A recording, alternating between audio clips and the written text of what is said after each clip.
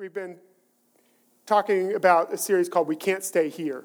We can't stay where we are. And I was thinking about our culture, that right now many people would say that things are changing and things are going faster than they ever have in history. Some people push back on that. I don't know. But let's just say this. Things are changing quickly. More than ever before, technology is changing, at a rapid pace. More than ever before, people are changing jobs, are moving across cities and countries, are doing things that would have never taken place. My dad, out of college, went to work for a company and stayed there for the rest of his life. Retired at that same company. That just doesn't happen anymore. People have to move from company to company, and you have to readjust, and there's all this change that is taking place, right? And change is happening more and more, and it's happening faster than we've ever experienced it. I don't know if that's true for you. Anybody have a little change going on in your life? Everybody, right? Everybody has change. We have ladies giving birth, and we've got new babies everywhere. I mean, there's people buying and moving, and I mean, it's crazy. Change is always happening around us. And we've been talking about how we can't stay here. I think intuitively we know that. We know we can't stay where we are, right? Right where you are. That things are changing, things are moving. If we stay here, everything still changes around us. That we have to be proactive, that we have to take responsibility for our lives, that we have to do something, with intentionality. That we can't just stay here. First week, Andy gave a good recap, and then he went into talking about that we can't stay here, that we have to expand ourselves, that we have to move, that we have to believe God for big things. He said we have to leave behind small thinking. Right? And think big, because we have and serve a huge God. I mean, he's massive. He created all things. He holds all things together. He stands outside of space and time. Yet, he cares for each one of us and is in all places at all times. He is huge. You can't describe him. You can't imagine how awe and wonderful our God is. And so we, as his creation, he created us to think big and believe for big things. That was that first week. And then we talked about how each of us, we can't stay here. We need to grow. And to grow, it takes us intentionally growing. We don't grow just by chance. We have to give ourselves the right things to grow, right? Yes. We have to leave behind, the scripture encourages us to leave behind immaturity. Man, that one hit hard. I remember, didn't that hurt a little? Leave behind immaturity. That hurts a little. When somebody tells you, leave behind those ways that are immature. And we all have them. We all have our things that we kind of hold on to that aren't really mature, right? And the scripture tells us, leave those things behind. Walk in the way of love into fulfillment within Christ. That was pretty strong. And then last week it was our service Sunday, and we talked about leaving behind mediocrity, that we serve with excellence, that we serve an awesome God, a loving God, and we do it because, man, it's just such a privilege to serve God and to serve his people because he loves his people. And we serve with a heart of love and with a heart of overwhelming gratefulness and thankfulness that we're alive. And that God loves us. And we live good lives. Even with all the things that press against us, we live good lives. We serve a good God. And change is always going on around us. And I don't know about you, but sometimes I want to resist it. We can't stay here, but sometimes I just want to. I just want to hold on, stop. It's all happening too fast. Our cultural values are changing too quickly. Sometimes don't you feel that? Man, I'm thinking of my daughter. Is she in here today? She's not. I'm thinking of my daughter, and I just think, man, culture is changing quickly. And the expectation to wait until you're married in our culture is not there. We need to be different than culture. That is a high expectation in my family. There's so many things about culture that are changing so quickly. But we as Christ followers, we as the church, we as leaders have to hold a standard that is higher. The scripture talks about how we're in the world but not of the world. And there's some, if you get into the theology of that, there's some interesting things. But the main thing is that, we're here. But we can't just go with the flow. We can't just do what everybody else is doing. That's not how we need to live our lives. We're called to a higher standard. We have to set the pace and set the way. We moved, it's about 10 years, from Texas to Australia. And we had, at that time, just over a year-old daughter. That was Ava. And we decided, okay, we're doing this. So for 5 months, we went from California to Texas to Florida, meeting with people and asking them to partner with us for our mission to go plant a church in Australia. And so we've got this, little baby. We're carting around the nation, raising funds. It's fun. Staying in people's homes from place to place. We did that for about 5 months. During that time, miraculously, unintentionally, we became pregnant. I mean, we do know how this works.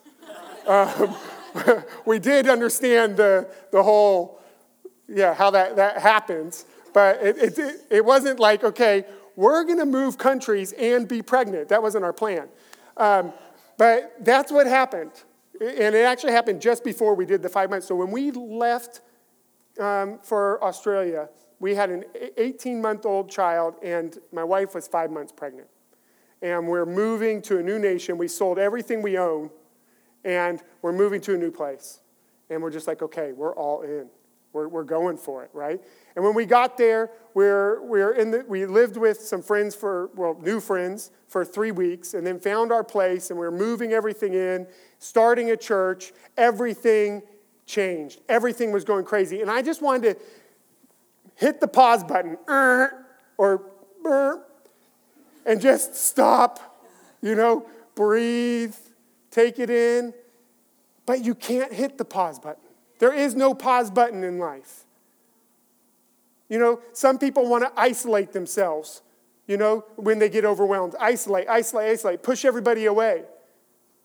But things still are happening. You can lay in your bed and act like nothing's happening around you, but things are still changing. And you're changing. You're not changing for the positive. You're actually atrophying. When you're not growing, when you're not moving, when you're not being intentional about where you're going, change is still happening around you. And if you don't take control of it, you never know where you're going to end up. Not all movement is good movement. We, this last summer, spent a lot of time up in North Carolina, and we went on this river. We get these tubes. Anybody gone tubing? Love it. Love tubing, right? So we get on, all the kids, everybody. First time I'm helping Grace, right? But she gets it eventually. But we jump in, and we're going down. Now, if I just went with the current, I would end up on top of rocks. I would end up going backwards off one of those little, 4-foot drops or 2-foot drops, and ended up knocking my head. Or, there's all kinds of dangers. I'd end up in a pool off to the side sitting there, and everybody else is downstream. There's all kinds of dangers with just going with the flow. That's true in life.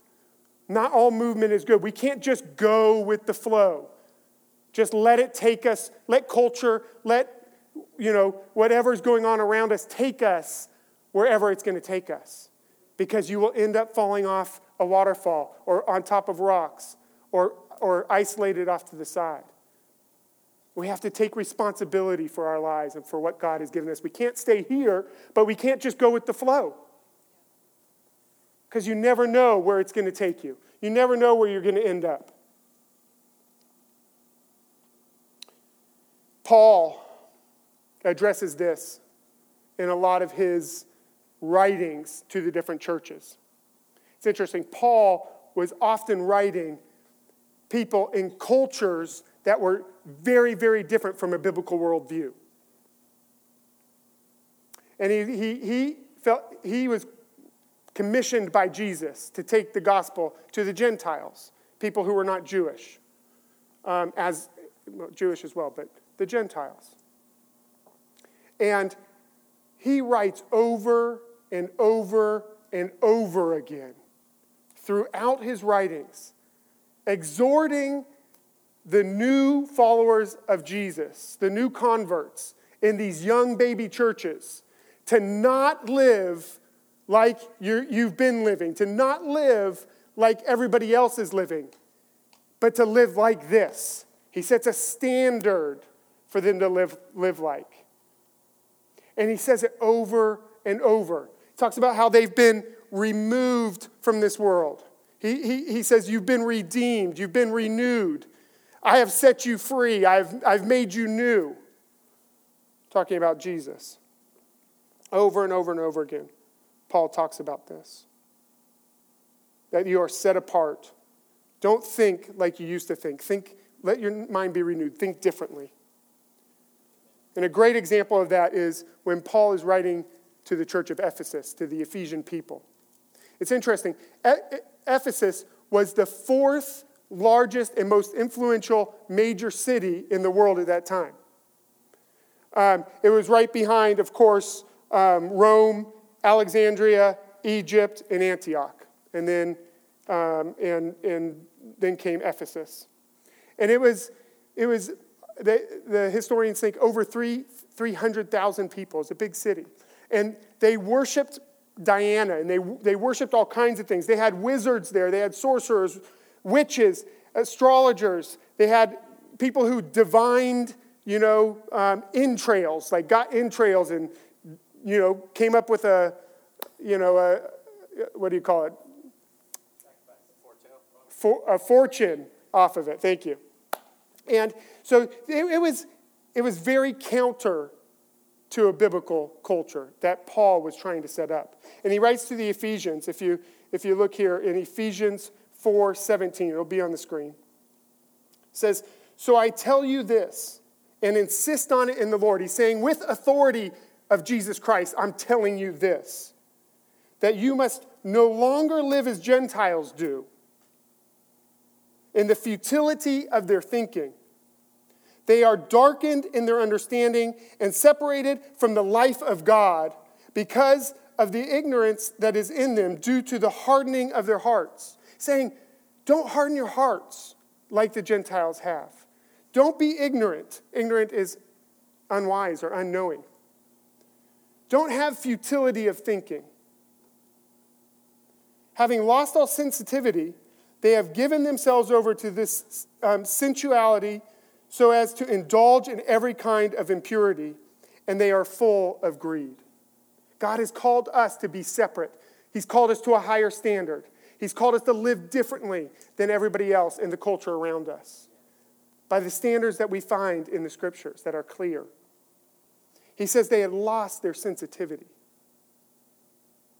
Lord, keep us from that. Keep our hearts soft. Keep our hearts open to your word. Isn't that what we want?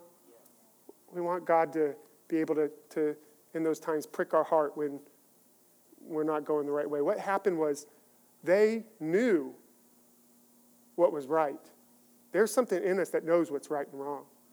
But they hardened their heart. They lost sensitivity. We have to keep that there to live this life, or we will find ourselves up on the rocks. We'll find ourselves falling into things that we never wanted to, never thought we ever would. He goes on to say, you were taught with regard to your former way of life to put off your old self, which was corrupted in your deceitful desires, but to be made new in an attitude of your minds, that we renew our minds. We allow God to change the way we think and to put on our new self, created to be like God in true righteousness and holiness. He goes on to say, put away unwholesome talk, put away gossip, put away all that stuff. He says, get rid of all bitterness, rage, anger. Get rid of that. It should have no part of you. That shouldn't be there. And if it is, get rid of it. It's not helpful to you or anybody around you. Just put it away. Get rid of it. Brawling and slander, along with every form of malice. Be kind and compassionate to one another, forgiving each other just as Christ has forgiven you. Be kind and compassionate to one another. Follow God's example, therefore, as dearly loved children, and walk, I love this, such a beautiful image, walk in the way of love. And we know what that is. We do. We know what that is. We know when we're not walking in the way of love, don't we? Yeah. Sometimes we know we're not walking in the way of love, and we just do it anyways. I know I've been there more than once. And that's where you got to stop. Take a step back. Breathe. 10 seconds. Walk in the way of love. Just as Christ loved us and gave himself for us as a fragrant offering and sacrifice of God. What an incredible scripture. It goes on to talk about how we need to, continues to talk about how we need to walk in love. It talks about how we need to walk in unity of faith with one another. That we need to walk in wisdom that comes from God. That we need to be different. Really, when I think about this, I think that each of us need to lead and not just follow. As Christ followers, maybe you don't see yourself this way as a leader, but you are. We have to lead in the way of righteousness. We have to lead in the way of purity. We have to lead in these things. We have to lead and not follow. We are called to lead in our culture, in our families. We're called to lead. We're called to not just go with the flow, but to set the course. When you answer the call to Christ, here's the big idea. You leave behind the right to be like everyone else. When you answer the call to Christ, a call to lead, you leave behind the right to be like everybody else. It's no longer your right. You leave it behind. You recognize, I am called to a different path. I am called to the way. It's a different way. I am called to walk in righteousness, in holiness, in love, in forgiveness, in compassion. I'm called to be different. We can't stay here. We have to leave behind those things. Hang with me for a sec while I grab something. I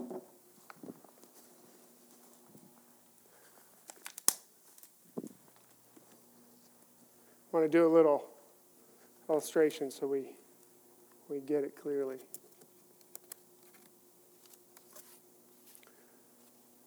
Hope you like my emojis. We can't stay where we are. As leaders, as Christ followers, we're called to leave behind bitterness. If bitterness is there in your heart, you have to say, God, it's not supposed to be there. I know that.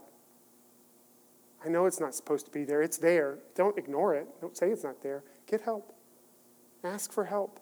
Surrender it to the Lord. But let's take care of it. It's not supposed to be there. Rage and anger, if that's there, don't ignore it. Don't squash it. Say, God, own up to it. Take responsibility. God, I need help. And find somebody to help. Greed. Anybody struggle with greed every once in a while? I know I do. I mean, I think that is one of the things that I think every human runs into is greed. Man, we just want more, especially in our culture. More, more, more. This beautiful 5-bedroom house is not enough for me. I need to live in that neighborhood. It's got a golf course and it's gated. Come on, really? Yeah? Self-centeredness. Right? It's a little pig with a crown. I don't know about you, but when life starts kind of piling on, it's easy just to focus on you and your problems. And then all of a sudden your problems become bigger than they are. You know what helps is to stop being self-centered, to stop being selfish, and to look outside of yourself. A lot of us have a victim mentality. That the world's against us, it's not my fault, it's everybody else's fault. I think God says, hey, no, take responsibility. Yeah, bad things have happened. Yeah, they weren't your fault, but you can't blame everybody else for where you are now. We choose to live differently. We choose the path that goes before us. We direct our lives. We don't go with the flow. We play the blame game, blame everybody else. We have to leave those things behind. Unforgiveness, it's a huge one. You know, unforgiveness doesn't affect the person, it affects you the most. We have to forgive. And the scripture actually is pretty tough on this one. It says, as I have forgiven you, forgive others. And it actually goes on to say, if we don't forgive, we won't be forgiven. Yeah, ouch. This is a deal breaker. We have to forgive, even if we don't want to. Fear and hate, we have to put behind us. We can't propagate fear and hate. You know, we look at our political landscape right now, and this is one of the things that is being propagated. We have to be different. We can't propagate this. Selfishness, let's put it behind. Now we have a put on box. The scripture kind of describes what we're supposed to do. We're supposed to take these things off and leave them behind. And the scripture talks about how we're supposed to put on other things. And I'm going to say it in a way that we need to lead in these types of things. We need to put them on, and then we need to live them out. We need to lead in morality. We need to be the leaders in our culture in morality. We need to lead in forgiveness and generosity. Yeah? Yes? Don't we? Isn't this what we should be doing? Leading in forgiveness and generosity? Absolutely. We need to lead in holy living. This is something that's changed in our culture. People who desire to live holy are labeled as weird. Why would you want to do that when you could do all this fun stuff? What? Are you kidding me? This is the good stuff. This brings life. This brings peace. This brings fulfillment. We need to lead in love and unity. We need to lead in wisdom and hope. We need to bring hope. When we come into a place, bring life, bring hope, bring faith. Everybody will change around you. We need to lead in faith. Yes? Yes. Amen. These are things that we should be the leaders in. As Christ followers, we are called to lead in our culture. We're called to bring faith. We are called to leave behind small thinking. We're called to leave behind mediocrity. We're called to leave behind childish ways. We are called to walk as leaders in these things. Come on. Come on. I was thinking sometimes it's tough to lead. It takes a lot of courage. It takes a lot of faith. But God has called us, each and every one of us, to lead in our homes, especially families. But if you're single, you're called to lead in your house. I was taken back when I became a Christ follower, really dedicated my life to Jesus at 17 and started pursuing him. My whole life was changed, and my parents at that time went to church, but they weren't going to a Bible study. They weren't doing a lot of the other, and all of a sudden, once my life changed, they started seeing it and thinking, whoa, he's different. What is going on? And all of a sudden, my dad is starting to attend Bible studies. I was like, I mean, this was big, and he's been going to this Bible study for the last 20 years now, or 25 years. How long has it been? 17. I'm making myself a lot younger than I am. That's great. But you can make a difference in your family by how you live, by how you lead, in your workplace, in the community. We're called to make a difference. Great leaders make everyone else around them better. We're called to walk in a way that elevates, that lifts, that brings faith, that brings hope, that encourages, that builds people up. We're called to make a difference in the lives around us, in our families, in our workplaces, in our community.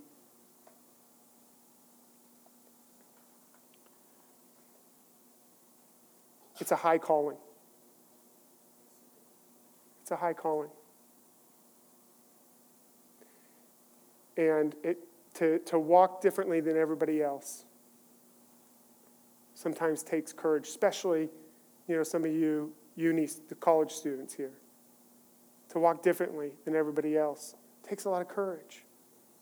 But God will come right in the midst of that, and you will be surprised at what he does. In your workplaces, it takes courage to stand up for Jesus and to stand up for righteousness and to say, hey, no, that's not okay. I'm not going to take part in that. But when you do that, God shows up and he makes a difference in the people's lives around. You will have an impact on the people around you. We've been talking about how we can't stay here. And really, one of the best ways to not stay where you are is to embrace and walk in community. Would you agree with that? It's hard to be different alone. Seriously, yes? It's hard to be different all by yourself. We have to embrace community. That's why coming to church is so important. Even more important, Andy might not like I said that. Pastor Andy, he's going to listen to this, is that through the week we get together and we do life together. It's not just a one event on Sunday. This is so important to be here. But that we continue this through the week. And that's why here at High Point Church, we place a high value on life groups. Those are our small group Bible studies that meet weekly, to come together, to encourage one another, to exhort each other, to pray, to study the Bible. It's a time that we come together, and it's really to share life and to build community. Life groups are a perfect place to bring friends and family who are seeking or who haven't been connected to a community or haven't yet experienced a touch from God or the life of God. It's a perfect place to bring them in where they can meet other people who are walking differently. And they say, oh, hey, that might be a better way. Because it is.